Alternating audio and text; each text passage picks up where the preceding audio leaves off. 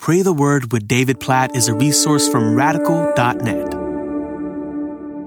Acts chapter 26, verse 6. And now I stand here on trial because of my hope in the promise made by God to our fathers. I could keep reading on as Paul is speaking in front of all these officials, leaders around him. But I love this verse as Paul says, I'm standing here on trial. Why am I on trial? I'm on trial because of hope. What a phrase. I am standing on trial because of my hope in the promise made by God to our fathers.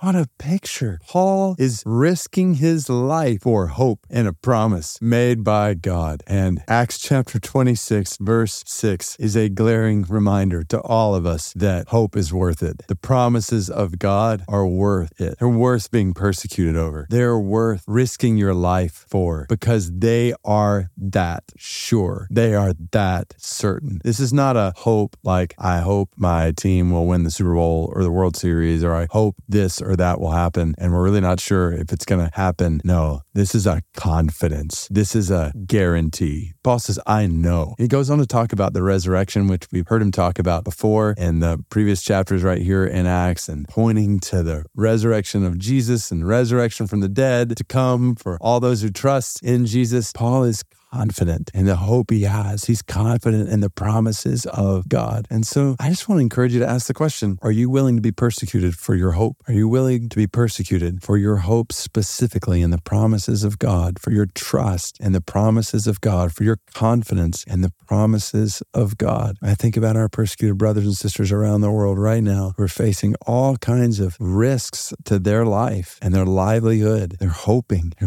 in God. This is why in 1 Corinthians 15, as Paul's talking about, I am being persecuted all the time, dying daily. But he said, it's because I know that Jesus is risen from the dead. I'm persecuted for hope. And I think about people, even in my culture, in my country, whose jobs are being threatened as followers of Jesus, specifically if they live out their convictions as followers of Jesus. And I just want to encourage every one of us, wherever we are living, to hold fast to hope in such a way that we would be willing to be persecuted for our hope, persecuted for our trust in the promises of God. You will not regret being persecuted for hope. Oh God, we praise you for this phrase in your word that you inspired by your Holy Spirit, that you gave by your Holy Spirit to Paul in that moment, just like you promised you would. God, we praise you for this hope in your promise that we have, not just Paul, that we all have, that we know beyond the shadow of a doubt that because Jesus has risen from the dead, all who trust in him will rise with him, and sin and sorrow and death will be no more. Therefore, we don't have to worry about death. Because of our hope in your promise, we know that to live is Christ and to die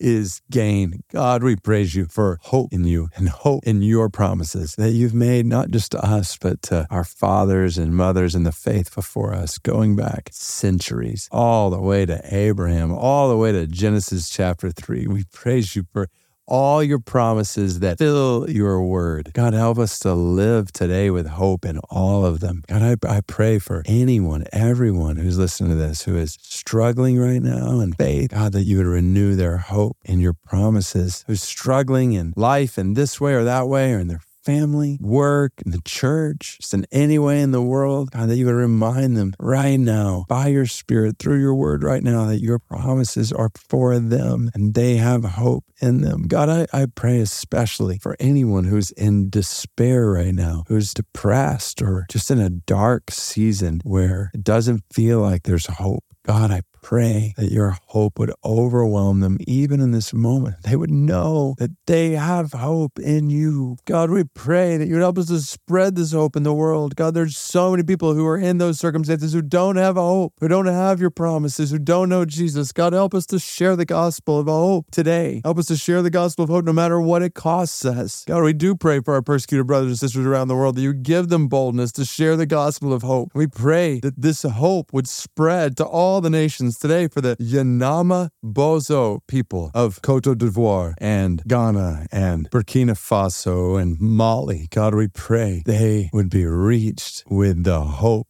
of Jesus. God, we pray for these 445,000 people. Please, God, they don't have the hope that's found in Jesus. None of them do. God, please bring your hope to them through your people who are willing to lose their lives to proclaim your hope to them. God, raise up more laborers for the harvest field among the Yanama Bozo people. We pray all of this based on the hope we have in your promises, according to your word in Acts 26, verse 6. In Jesus' name, amen.